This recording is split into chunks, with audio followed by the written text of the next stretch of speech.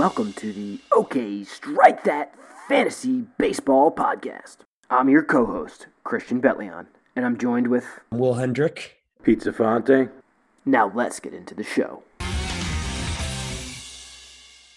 So on this first episode, we're going to talk about some of the free agent activity and trade activity that we've seen during the offseason and what it means to us as far as the new destinations for the players. So with that, we will get episode 1 underway.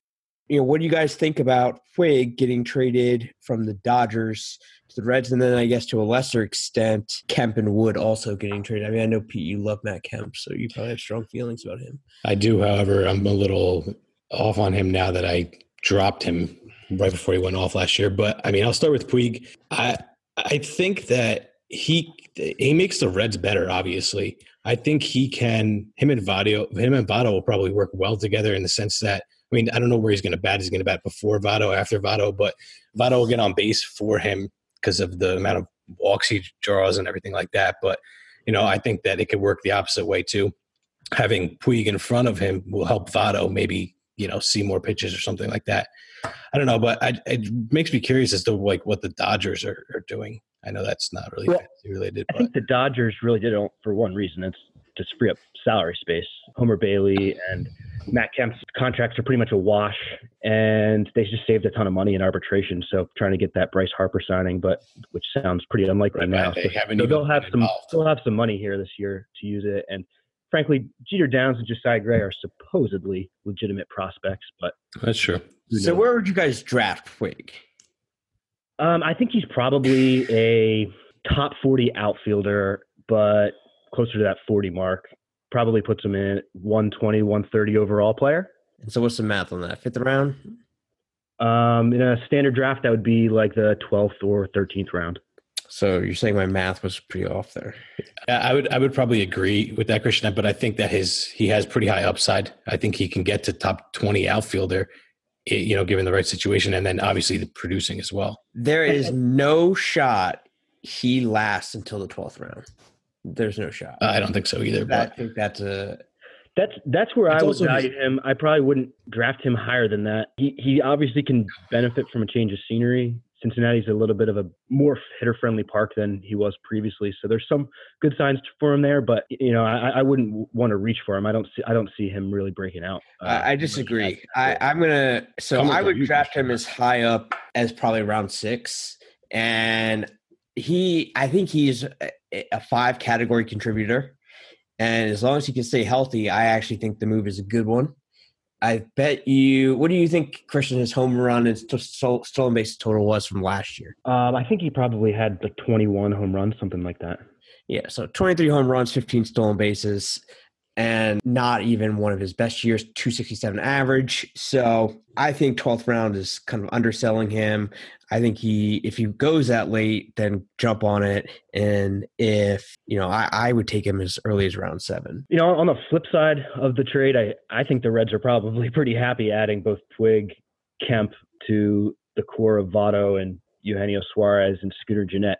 Scooter Gennett had a great year last year. So the Reds actually have a decent offense this year, which is sort of a new thing for Joey Votto. He had a horrendous year last year. I think he had less than 20 home runs for the first time in his career, and at the same time led the National League in on-base percentage. So in some ways, he trolled his owners all year long with empty statistics, high OPS, but really no power to show for it. So I really think Joey Votto is a big benefit from this trade. I agree. He So first rounder for you? Back to being one of the better hitters in baseball. Coming off last year was just terrible. So first rounder for you? No, I wouldn't say Joey Votto's a first rounder, but definitely a third. Third. I don't know. I think in an on-base percentage league, like our keeper league happens to be, I think you could make a pretty good argument that he's a first or second round player. I'd say definitely second round. I would be comfortable taking him. The confusing thing about last year is that none of those underlying numbers are off. His batted ball, strikeout to walk rate, his contact and exit velocity numbers are all consistent over the last couple years. So there's really nothing that sticks out that is a reason why his power numbers went down, probably because he was dealing with some injuries, but he denies that he even had an injury, and he claims he had a mechanical flaw in his swing. So who the hell knows? Yeah, I mean, I would agree though that maybe Puig is the one that puts it over the edge in combination with Suarez and Jeanette, now Votto, just to make it life more easier for Joey. Yeah, the last thing to mention on the trade, and someone we didn't even really talk about, is Matt Kemp. Great fantasy year last year. I don't see that continuing again. He's 34, which is fine, but I feel like owners pretty much held their breath all year last year, owning him, just waiting for that injury to derail the season. It didn't. And presumably, if you owned him last year, you were trying to sell him the entire year. Exactly. And I owned him and I dropped him because he got injured, and they were just pretty much like, yeah, all right, he's not going to find time in the outfield now because he's going to be injured. I think a theme that will probably show itself in our podcast for as long as we do it is that we devalue starting pitching. But I do just quickly want to touch on Alex Wood. He's a favorite of a lot of people into the fantasy circles. So what do you guys think about him? I mean, my quick thoughts are he'll probably be overrated in drafts. I think he probably was already with the Dodgers. Now he goes to Cincinnati, where he'll probably get shelled quite often. I would agree. Like you said, I devalue starting pitchers 100%. I do it.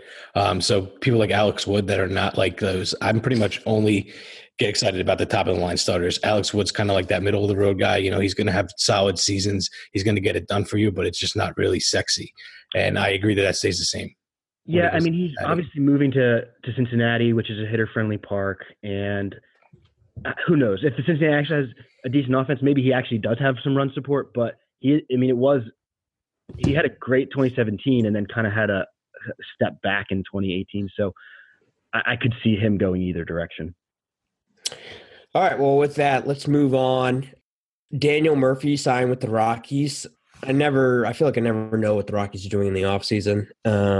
I mean, presumably they have some sort of an idea. But so what do you guys think about Daniel Murphy?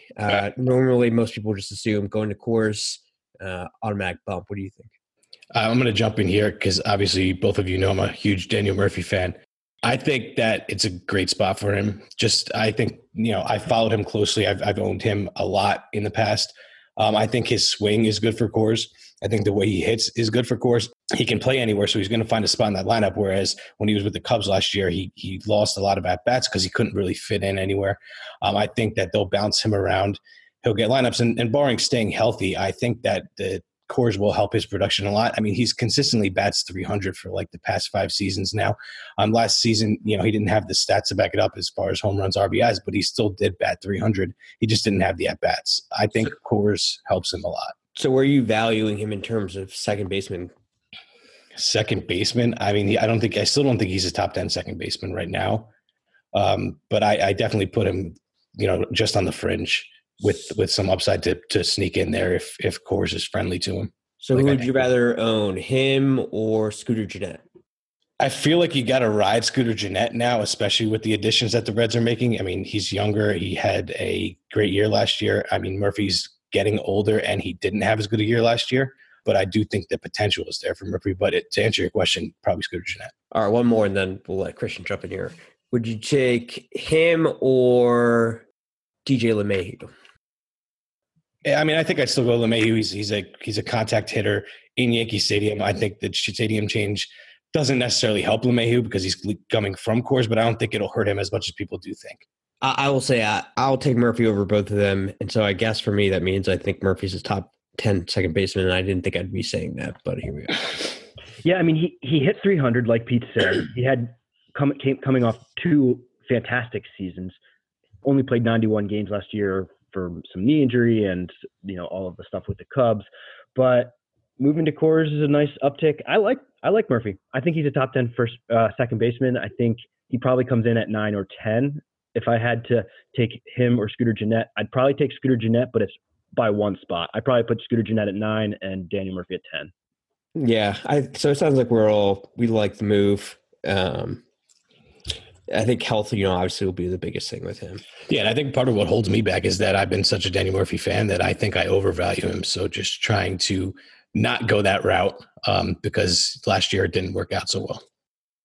So let's move on to Profar getting traded from the Rangers to the A's. I think, from just a baseball perspective, this was another savvy move from the A's.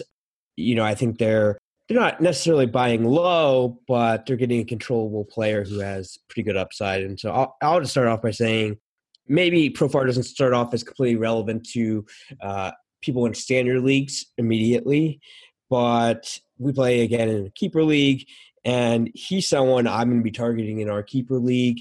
And I think in standard leagues, he's going to have relevance this year. And I like his upside. And I think change of scenery will do him some good. Yeah, I mean, he actually produced for the first time ever. He's like one of those prospects that we were just waiting on producing. So 20 and 10 in almost 150 games it's a decent number coming from a utility guy. It looks like he's going to be the starting second baseman. And surprisingly enough, he actually doesn't have second base eligibility on most sites, but he'll be adding that second base eligibility again. I would project him as, I don't know, maybe roughly the 15th or 16th second baseman. That makes him pretty useful as a middle infield spot. I wouldn't say he's going to be my number one second baseman, but definitely a plug and play guy for middle infield slots. And he has eligibility all over the diamond. Yeah. So once he does get second base, he'll have 3 or 4 spots you can plug him in. I agree. When I saw his name here, I want to not like it just because of how long it took him to actually start producing. But when you look at his numbers last year, I mean, they're there. At least they're starting. And I think, in the right spot, and the A's have already a good lineup. Plug him in there, and I think he can really be an asset and pad his stats. Yeah, I mean, he hit 20 home runs with 10 stolen bases last year. So a little bit under the radar, especially since the Rangers had a down year. Andrew Miller signed with the Cardinals. Do we care? Do either of you care?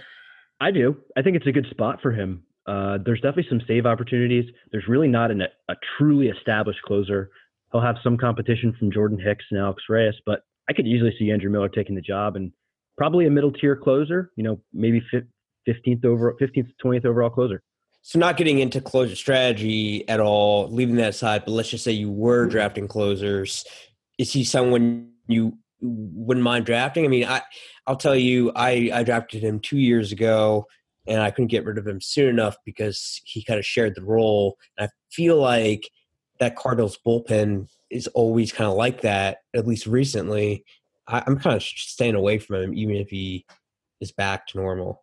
It really depends on his role. If spring training comes and he's looking like a favorite as a closer, I definitely take him, in later rounds to try to bolster, your closer setup. But you're right. I mean, you're not drafting this guy with a lot of confidence.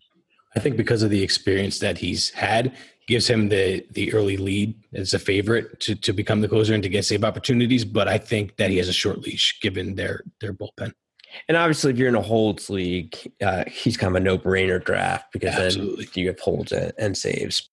Okay, Ian Kinsler signed with the Padres. Just quickly from my perspective, I don't know why the Padres did this. They have young talent in the middle infield. It's frustrating as someone who wants the hottest and newest prospect. Kinsler's an okay player these days, but I don't really understand the move. So any relevance here for you guys from Kinsler? I'm avoiding. I mean, he hit 240 this year or last year, had 14 homers and 48 RBIs heading to San Diego. I'm not very interested. I'm not either. I think they kind of made the move to have a veteran presence for those young guys. He's aging quickly. He was not very healthy at all last season. Just speaking from experience, he went through a couple different stretches where he had like a bunch of home runs and a bunch of RBIs in a week or two, and then he just died for a month. Not very consistent anymore. He'll sort of put up some decent numbers when all is said and done, but you can't rely on him. Yeah, he's a big name, so I wanted to throw it out there since he is moving places, but I agree with all that. Okay, so another kind of blockbuster move, and we'll just talk about all these players together, talk about who you want. So Edwin was traded. He's currently with the Mariners. Doesn't really seem like he's going to end up there, but for now we can pretend he will. Carlos Santana back with the Indians. Jake Bauers with the Indians, and Yandy Diaz with the Rays. So what do you guys think about this? I mean, in terms of values, do you like the moves for any of these guys, or what do you think? I think that I'm going to start with Edwin. I don't think it really matters, honestly, too much where he goes between Toronto and Cleveland. Since 2013, he's had one season where he hasn't had over 100 RBIs, always over 30 home runs. I think he's just a consistent enough player to where you're going to get the 30-plus home runs, the 100-plus RBIs, and he's going to sit around 250. Yeah, I mean, I'm looking at him. He's 36 years old. His 810 OPS was the worst he's had in a long time. He's going to Seattle, which is obviously a much worse offense than he was in previously. Obviously, he's going to hit home runs. I think he's probably going to have a worse season than he did last year, just kind of on that downward trend as a 36-year-old. I still peg him as just an outside top 10 first baseman. I mean, he probably comes in around number 12, something like that. He probably makes my top 10. Mine too. But he's probably right around 10. So, I mean, are you taking, Christian, you going to take Joey Gallo over him?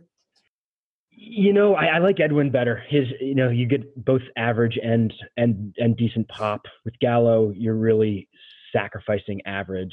So, dependent upon your league, if you're in a, OPS or an on-base heavy league as opposed to, batting average, then maybe I'd go Gallo, but most leagues I'm thinking Edwin. I agree. I think what's also interesting is Jake Bauers. Maybe the Rays know something that we don't. Yeah, I'm intrigued by him, but in ESPN leagues, he only has first base eligibility, whereas last year he had dual with the outfield. I'm definitely less interested in him as a first baseman for fantasy purposes.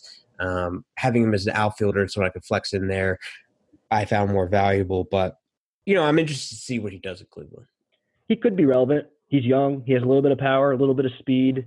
It's really dependent upon how much playing time he gets. I don't know if he will get full playing time, but if he does, it could be, late round flyer. Santana and Diaz, they seem like players Max would own. I mean, what do you guys think in terms of him? Carlos Santana, his batting average is so terrible. It's hard to use him as a starting first baseman. Why do people like him? I don't understand it. He has got to be one of the most criminally overowned players out there. I don't understand it. I'm sure he's a nice guy, but I don't get it. He does walk. I mean, he's a little bit more valuable in an OBP or an OPS league, and he doesn't really strike out. His strikeout rate's really low. He strikes out like 12% of the time. I don't know. He's probably like 18th ranked first baseman. Yeah, I think that's probably right. And the thing is I just feel like I can stream his numbers. I don't know. I guess I hate him. I don't know. I don't like him. I don't like him.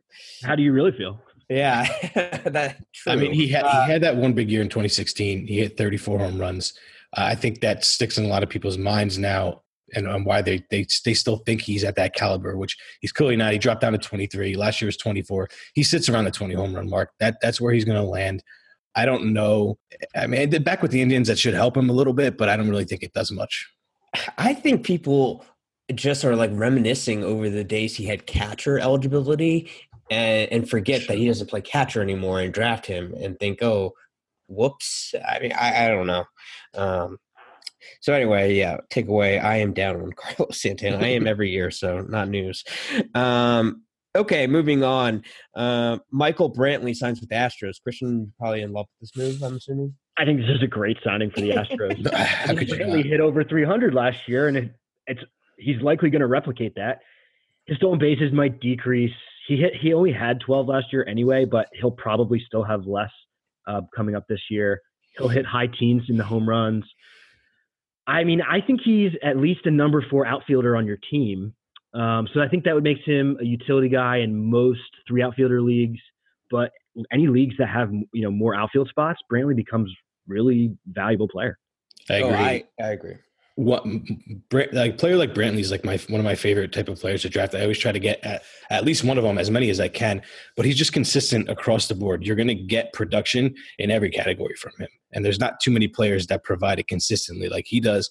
And obviously throwing him onto the Astros just helps him and the team a lot.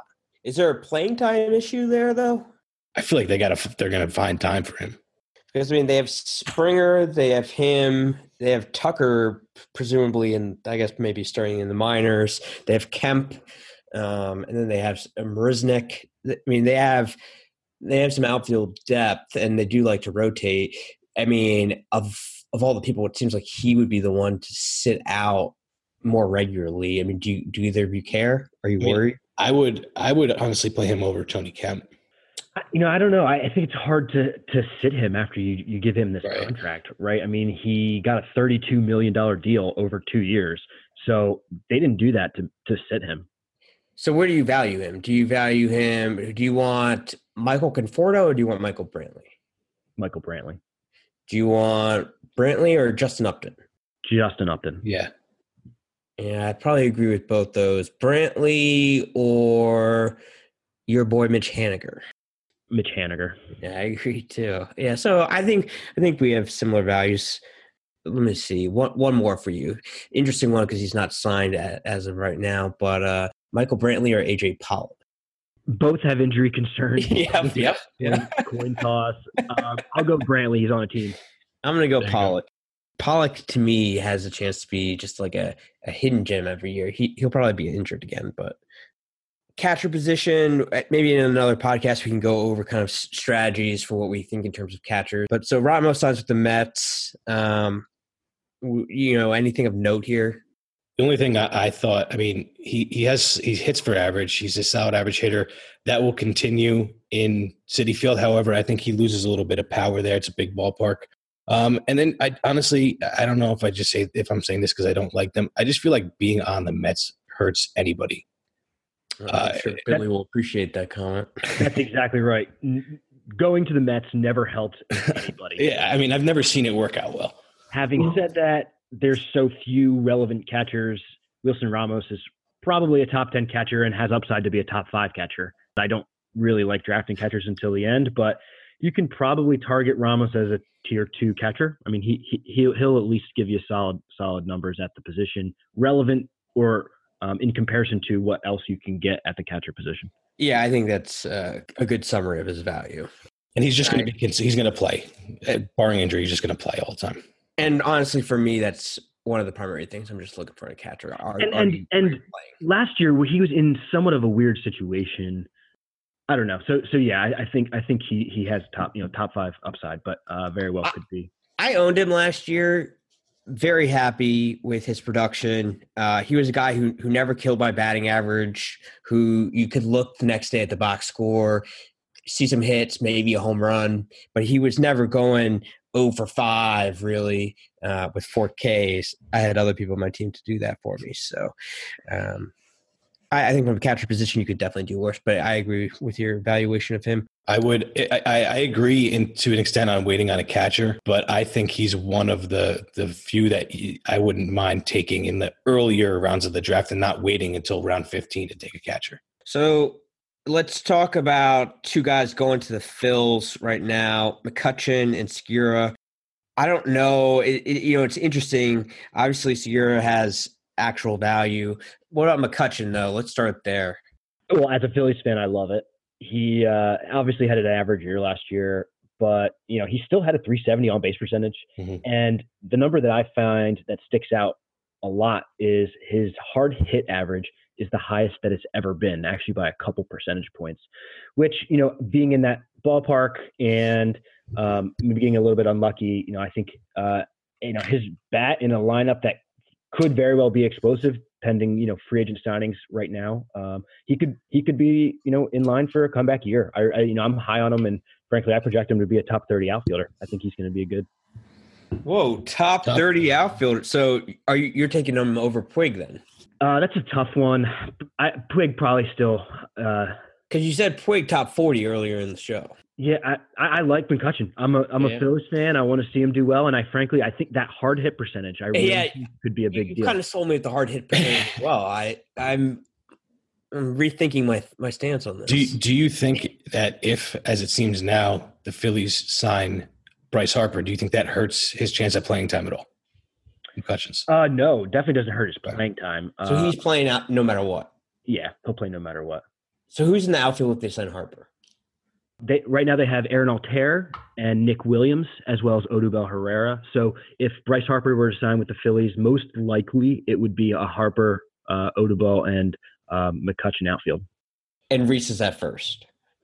Correct. Yeah, Reese with Carlos Santana going out of town actually gets to go back to his primary position. But yeah, I just pulled up the number that I found. So last year, his hard hit percentage was 43.4%. The year prior was 35%.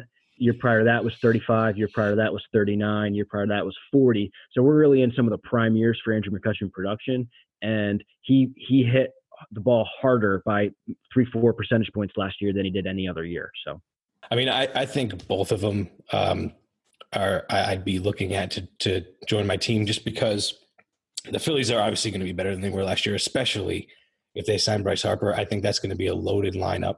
I think both of them will contribute to it. Being a Yankee fan, seeing McCutchen last year play every day, once they traded for him, like you said before, he gets on base.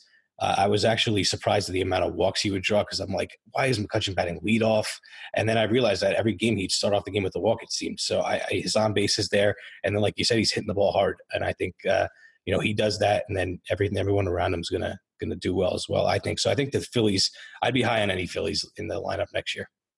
And, just to touch on Segura, I think he's an annual 300 hitter. He's a lock for 20 stolen bases. He's down a little bit on stolen bases from a few years ago where he was running wild, but he should be running in Philadelphia. They're fairly aggressive on the base paths, and I project him to be the 12th overall shortstop. So how early are you drafting him? That's a tough question. Would you draft Segura over Gleyber Torres? Probably, yes. Good comp. I don't know. That's a tough one for me. I think I go Torres. I think Torres might have more of an all-around profile for fantasy perspective, but it's close. We're talking at all about a dynasty or multi-year keeper league in any capacity. Obviously, Gleyber Torres takes that one because he's just got such an upside for the future.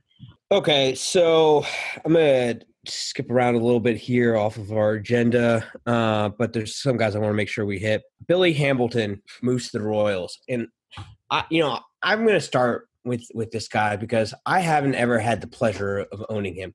He always goes and drafts way too rich for me. I just can't do it.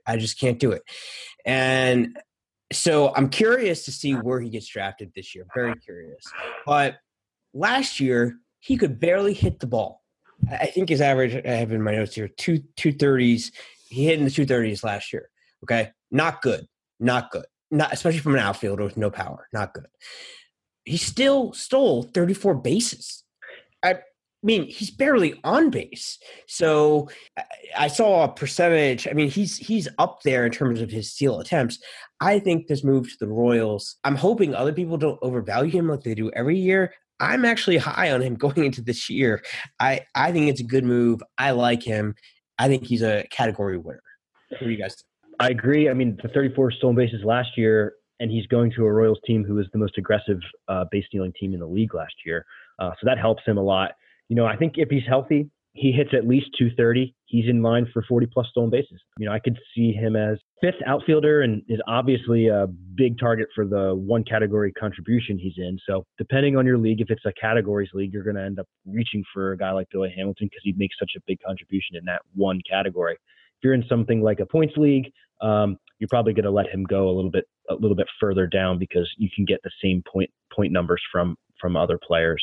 I agree, but I think Billy Hamilton in a category league is always going to be overdrafted because of that one category and how much he provides to it. I'm usually not a fan just because the value, like you said, Willie, the value is never there. He always goes way too early, and for the value, yeah, obviously it's a steal, no pun intended.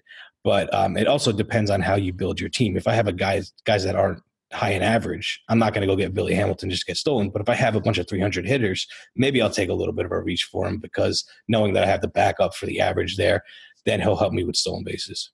And for me, he's one of the type of guys, I think assuming we ever get listeners, what listeners will find out is I love to trade. And the people who know me and who are in leagues with me already know this, but I love to trade. He's the type of guy for me that I'm targeting in a draft to try and trade because he gets off to a good start. All of a sudden, everyone knows his name. That you can just sell the hype. I really, and even if I can't sell him, he's going to win me category. So I'm just saying, I think he's an attractive piece. I don't think he's going to be overvalued this year necessarily. So I'm buying. Let's group a couple pitchers together here. We have J.A. Happ re-signed with the Yankees, Morton going to the Rays, and Patrick Corbin going to the Nationals. What do you guys think? Anything stand out to you with them?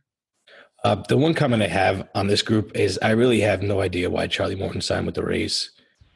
I had him last year, and I liked him a lot up until he got hurt. He was my second best starting pitcher behind Scherzer. He was always good for a quality start and 6 to 10 strikeouts every game. And he was a reliable pitcher for me in the categories league. I just don't really see what value the Rays bring him. I feel like if he could have played the market a little more, he could have gone to a little bit of a better team. I still do like him, but not as much now that he's on the Rays. Yeah, I mean, in of the players that you mentioned in order, I like Corbin, then Morton, then J. Happ. I do like all of them, but, Corbin broke out last year. 3.15 ERA, a 1.05 whip, probably have another big year with Washington. He had an 11 K per 9, which is elite. I see Corbin as a top 25 starting pitcher, and I'm confident drafting him in the top 100. Wow. The thing that scares me with Corbin is I see a lot of similarities between him and Robbie Ray 2 years ago. Robbie Ray was the same way, broke out, high strikeout per 9, elite, and then he just was terrible last year. I know he got hurt. He got hit in the head with the ball, whatever. He wasn't that good before that. And I see a little bit of regression from Corbin, but I wouldn't be surprised if he keeps it up. He's a little bit younger than Ray, I think. And but that part scares me, looking at what happened with Robbie Ray. I also think moving to the NL East from the NL West is probably going to be helpful for him. I know that the NL East is reloading, but you get a couple games to get the Marlins. That's exactly what I was going to say. I feel like you get to play the Marlins as many times as you get to play the Marlins and at Miami. I mean, those are – can you imagine? I mean, he's going to be like the number one ranked pitcher any day that he's playing the Marlins. I actually like all three of the guys. I like Morton with the Rays. I like Happ with the Yankees. I think Happ might actually get overlooked because he's been out there so long. But his K9 and his ERA last year and what he brought to the fantasy teams was definitely up there. So he had a great half year with the Yankees. I mean, he was 7-0 with a 2.69 ERA. With them. And, I think he's in line for probably another good year with them. He's got such good run support. I could see him being a top 50 pitcher. Yeah, I would agree with that. I think a lot of people may look down on him or value him lower because of what happened to him in the playoffs. I know it's only one game. It doesn't matter. But people look at that kind of stuff and it sticks with them. I agree. I mean, obviously being a Yankee fan, I watched him the entire second half of the year. I mean, it was the same thing every single time he pitched. He gave you a solid outing. The Yankees were in a chance to win the game if they weren't winning when he left. And he's just a very consistent pitcher. He's going to get strikeouts. He's going to keep the ERA low, and he's going to get you quality starts in the categories league. So here, I'll throw you guys out a couple names with Happ here. So would you both want Happ or Chris Archer? Archer. I would go Happ. Yeah, I'm going to go Archer, but it's close. Happ or Charlie Morton? Morton. Morton. And is that for both of you guys based off strikeouts, I'm assuming? I mean, that's where I think I like his strikeout potential more. Well, yeah, I think Charlie Morton is just he's 35 years old. He obviously rediscovered himself 2 years ago. He's coming off, his best year yet at that 3.18 ERA. And he had over 200 Ks last year, which is crazy to even think. Corbin, I could see maybe being a top 40 pitcher, and Happ I see as that top 50 pitcher. So they're not far apart, but I do like Morton a little bit better. So one last one here. Happ or Tanaka, teammates here? Christian loves Tanaka. I like Tanaka better. Give me J.A. Happ. I agree Tanaka's got the higher upside, but Happ, I think you just said it, Christian. I mean, he top 50 seems about right to me, and I think you're getting that. Tanaka, I feel like you might look at the box score one day, and he's going to have 50 earned runs. I can't trust him. I'm never drafting him. He closed out the year very strong last year. Tanaka did, but I mean, so did Happ. I value them very equal, but I think fantasy wise, I would probably just go with Happ because I feel like Tanaka's elbow is just a ticking time bomb. It's just he's got that slight tear, and I think it's just a matter of time. There are just some pitchers that you throw out there and you say, he could literally throw a perfect game today. or he could get bombed. And for me, Tanaka is one of those players. Let's move on. Let's make sure we surely hit Goldie traded to the Cardinals. I'm actually surprised that this doesn't get more run in kind of the off-season fantasy news cycles and even outside the fantasy, just in baseball in general. I mean, we're talking about perennial top 5, top 10 player past how many years getting traded. I mean, what are your thoughts? I'm loving this move for him. He wasn't a top 10 player last year. I mean, his RBIs were down to 83 from 120 the year prior. He was below the Mendoza line at the end of May. So he had a really strong second half in order to get back to the numbers that he did. I could see him getting back into the top 10 players, though, in St. Louis. I mean, that's a pretty opportunistic place to play. I definitely could see him being a top 10 player this year. I agree. I think this move helps him a lot. I've always been weary of Goldschmidt. I honestly don't even know why, but I love this move. I think throwing him into St. Louis helps him and helps them a lot. I'm high on a lot of Cardinals this year, him obviously being one of them. I don't know that I'd take him in the first round, but I would be willing to reach a little bit for him this year. I think he ends up being the top fantasy first baseman. So I would be willing to draft him in the first round. I would hope not. So you take him over Freddie Freeman? I'm going to take him over Freddie Freeman. Okay. And I know that might sound crazy based off purely last year. For me, if you gave me an over-under of 30 home runs, I'm taking the over. If you give me an over-under of 100 RBIs, I'm taking the over. If you give me an over-under of 10 stolen bases, I'm probably taking the over. And you give me a batting average of 280, I'm taking the over. So to me, if I'm taking the over on all these numbers, I'm thinking that's a first round pick and arguably the top first baseman. Freeman, for me, one of the biggest concerns is I feel like he always has some injuries that pop up. He's obviously a top player, but that's a kind of a concern I always have with him. No, that's fair. I mean, I think that they're very close. And I think that Goldschmidt, like you said, I wouldn't be surprised if he went off and had everything over. I guess with that, let's move on to a few more before we close out this first episode. Josh Donaldson signs with the Braves. Are we liking this? If he's healthy, he could have a huge season. The big question is if. I think it's unlikely that he does stay healthy. I'm not very confident in drafting him, but he could be a gigantic sleeper in the middle rounds. It's really all based on that health, and I'm not very confident. I agree. I'm staying away. I'm not willing to take that risk, but I know some people will, and it could pay off for them. I'm not willing to. I've followed him in the past enough to just read things people and doctors have said about him, and it's like they're like everything's shot. It just seems like he'll start off the season all right, but his limbs are just going to deteriorate as the season goes into the summer. But just to confirm, Pete, you are not a medical doctor, correct? No. I am not. Okay. Glad we cleared that one up. We wouldn't be on this podcast if I was. I'm very curious where he's going to be drafted. I think that's going to be the key. I just throw out last year. I mean, looking at his numbers and preparing for this, I mean, they're terrible. But if I said to you over or under 25 home runs, what are you guys saying? Under. I'll take the over. I'll take the over too.